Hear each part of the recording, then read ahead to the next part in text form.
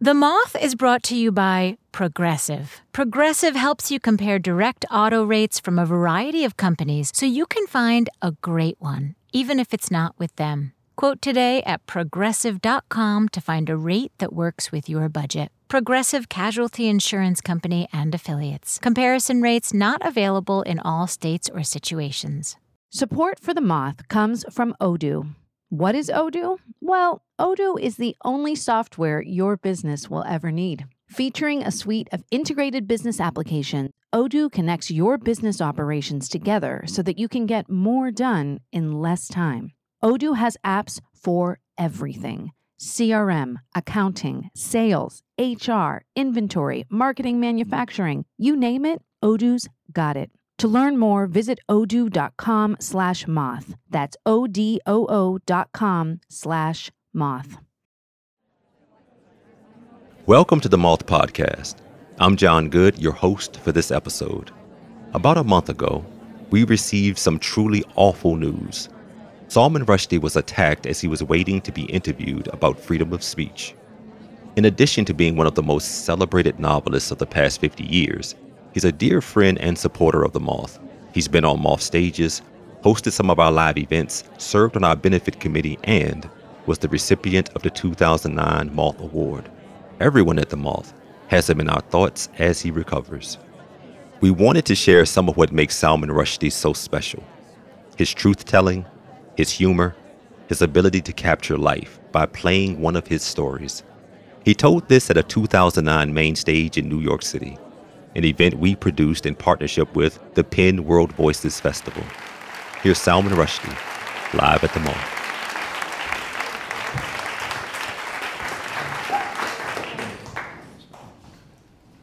I was not always as you see me now. At one point, I was considerably younger. I'd like you to help me now to become a little younger in your eyes. 23 years, that may be really, really long time for some of you, but try. Imagine the years falling away from me, the hair growing on my head, my body becoming lean and taut, kind of like Brad Pitt. And so I ask you to come back with me to 1986. In 1986, that impossibly distant time, I was sitting in London writing a novel, and I have to tell you that it was not going well. I had written hundreds of pages, and I did not like them. I was, as they say, blocked, and didn't know what to do about it, so I thought, what do you do if you're blocked when you're writing a novel? I thought, I know. You go to a revolution. Now, as it happened, I'd been invited to a revolution. People are not always offered invitations to revolutions, but in my case, it was in fact so. And the reason for that, in fact, was a pen festival. I had come to New York for a pen festival in the spring of 1986, and under the presidency of Norman Mailer.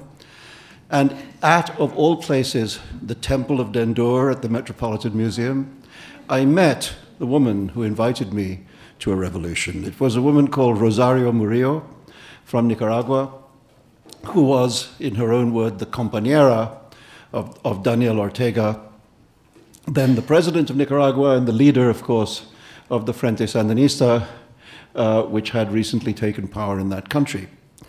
She was surrounded, I remember vividly, by a group of the most beautiful bodyguards I'd ever seen. They were male, they were oiled, they had very fancy wraparound shades.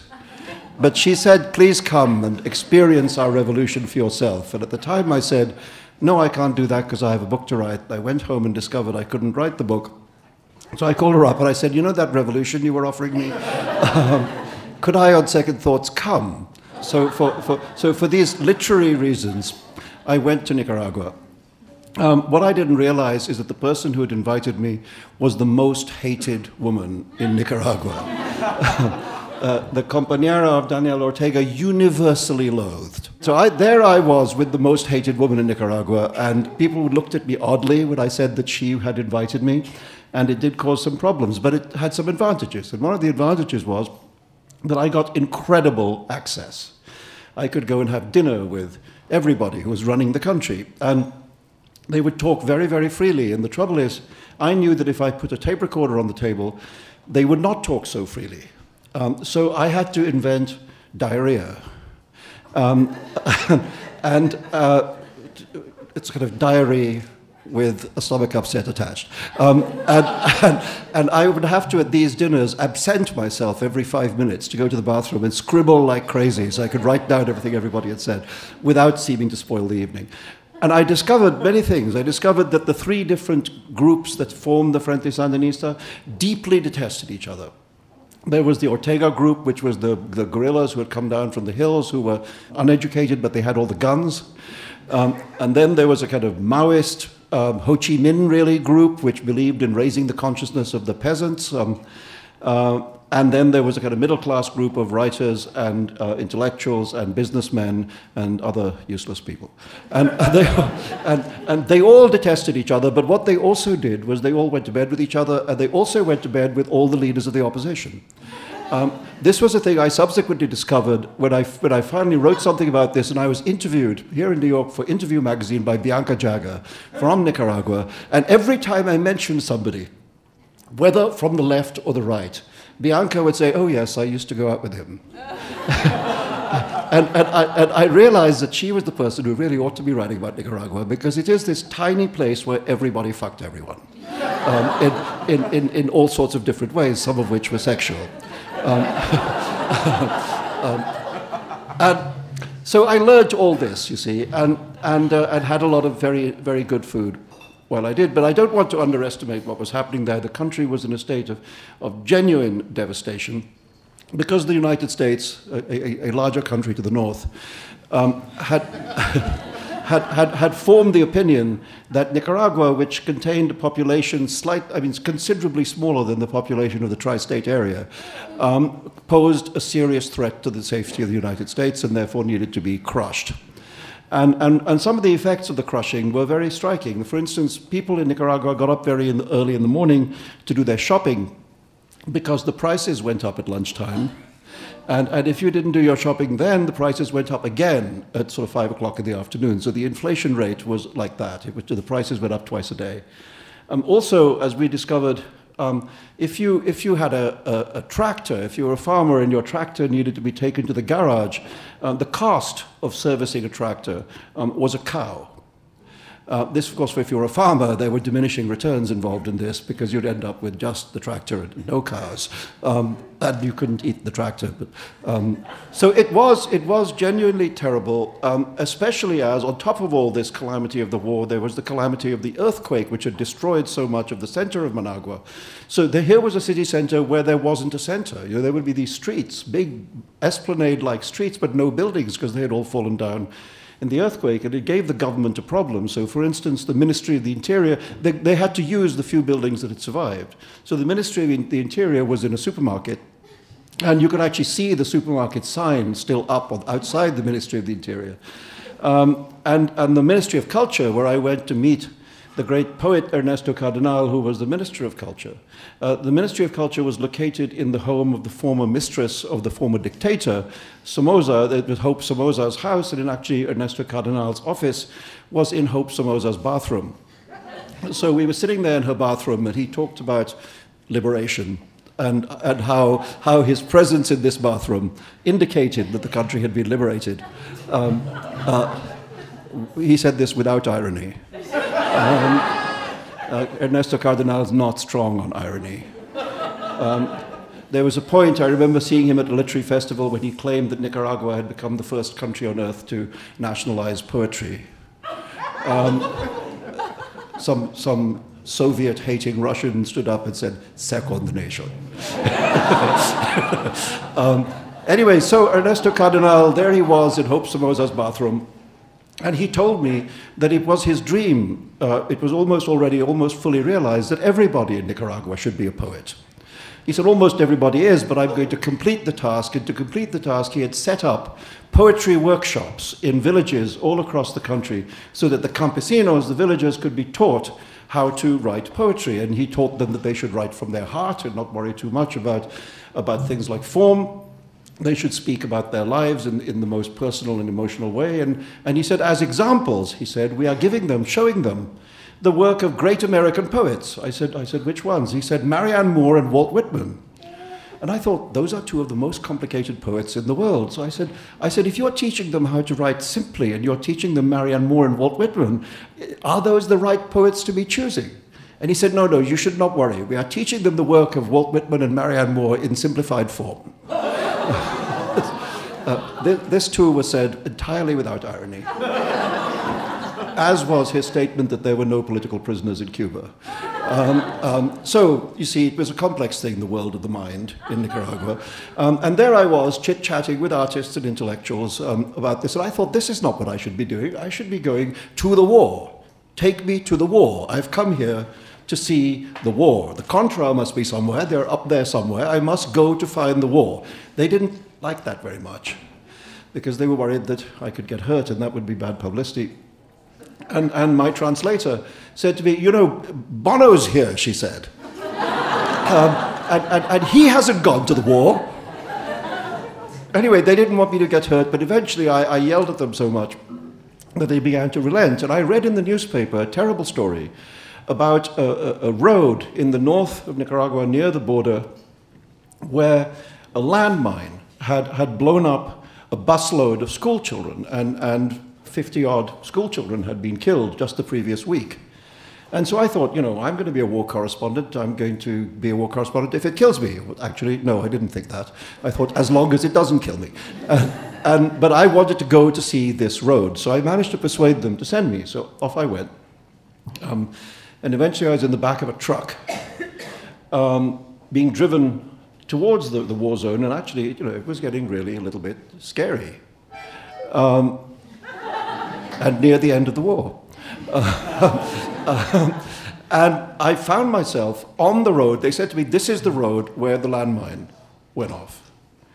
And I thought, oh. And I said to the Sandinista soldier standing next to me, I said, is there any way to tell if there are landmines in the road? And he said, yes. He said, yes. So I was relieved. I said, what is the way? He said, there is a very big bang. And so that wasn't at all what I wanted to hear. And so as we went on, we suddenly found ourselves going into woods. The woods got darker, thicker. The woods were lovely, dark and deep. But actually, I was more and more frightened as we got into them. And then suddenly, exactly what my greatest nightmare had been took place, which is we turned a corner and there was a tree across the road. And I thought, shit, we are now dead people. There is a Contra ambush, and we are sitting ducks, and we've had it. And the soldiers on the truck thought so too, really. And so they leapt off with their AK-47s, and they did all the kind of things that people do with AK-47s. They ran around like crazy. I sat on the truck and quaked, essentially, thinking, I've got a novel to finish, and, please not now. I need to go home and write a final draft. And the amazing thing was that it was just that a tree had fallen across the road.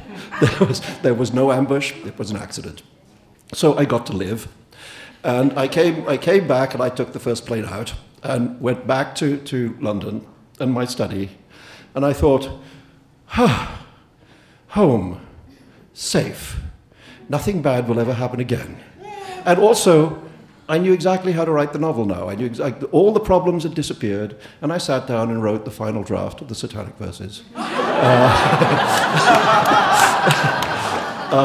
I discovered that not only landmines could make a big bang, sometimes books could make them too. But the great benefit was that I cured my writing block. Thank you.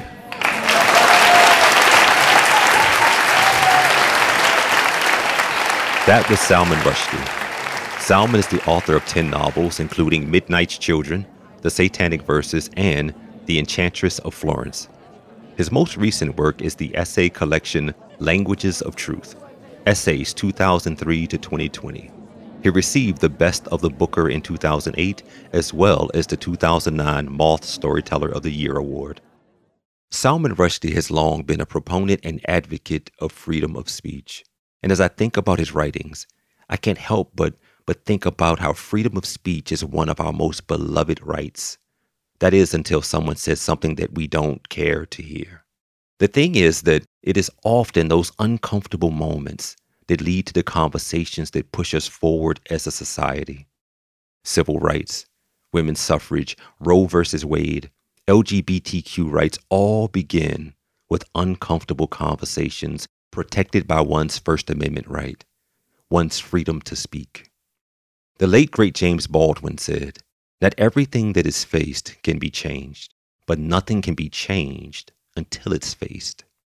It's through our freedom to speak that we face and confront tough issues, and it is in facing those issues that we become the change that we hope to see. It is my hope that today and every day you speak your truth, you speak it loud, and you speak it freely. That's all for this episode. As you go about your life, we hope you continue to treasure storytelling and keep those who tell stories in your thoughts. Jon Goode is an Emmy-nominated writer raised in Richmond, Virginia, and currently residing in Atlanta, Georgia. In 2022, he won a Gold American Advertising Award, a Silver Telly Award, and was nominated for his second Promax. He has written a collection of poetry and short stories entitled Conduit, and a novel entitled Midas, both available wherever you get your books. Jon is the current host of the Moth Atlanta. This episode of the Moth podcast was produced by Sarah Austin Jeunesse, Sarah Jane Johnson, Catherine Burns, and me, Mark Solinger.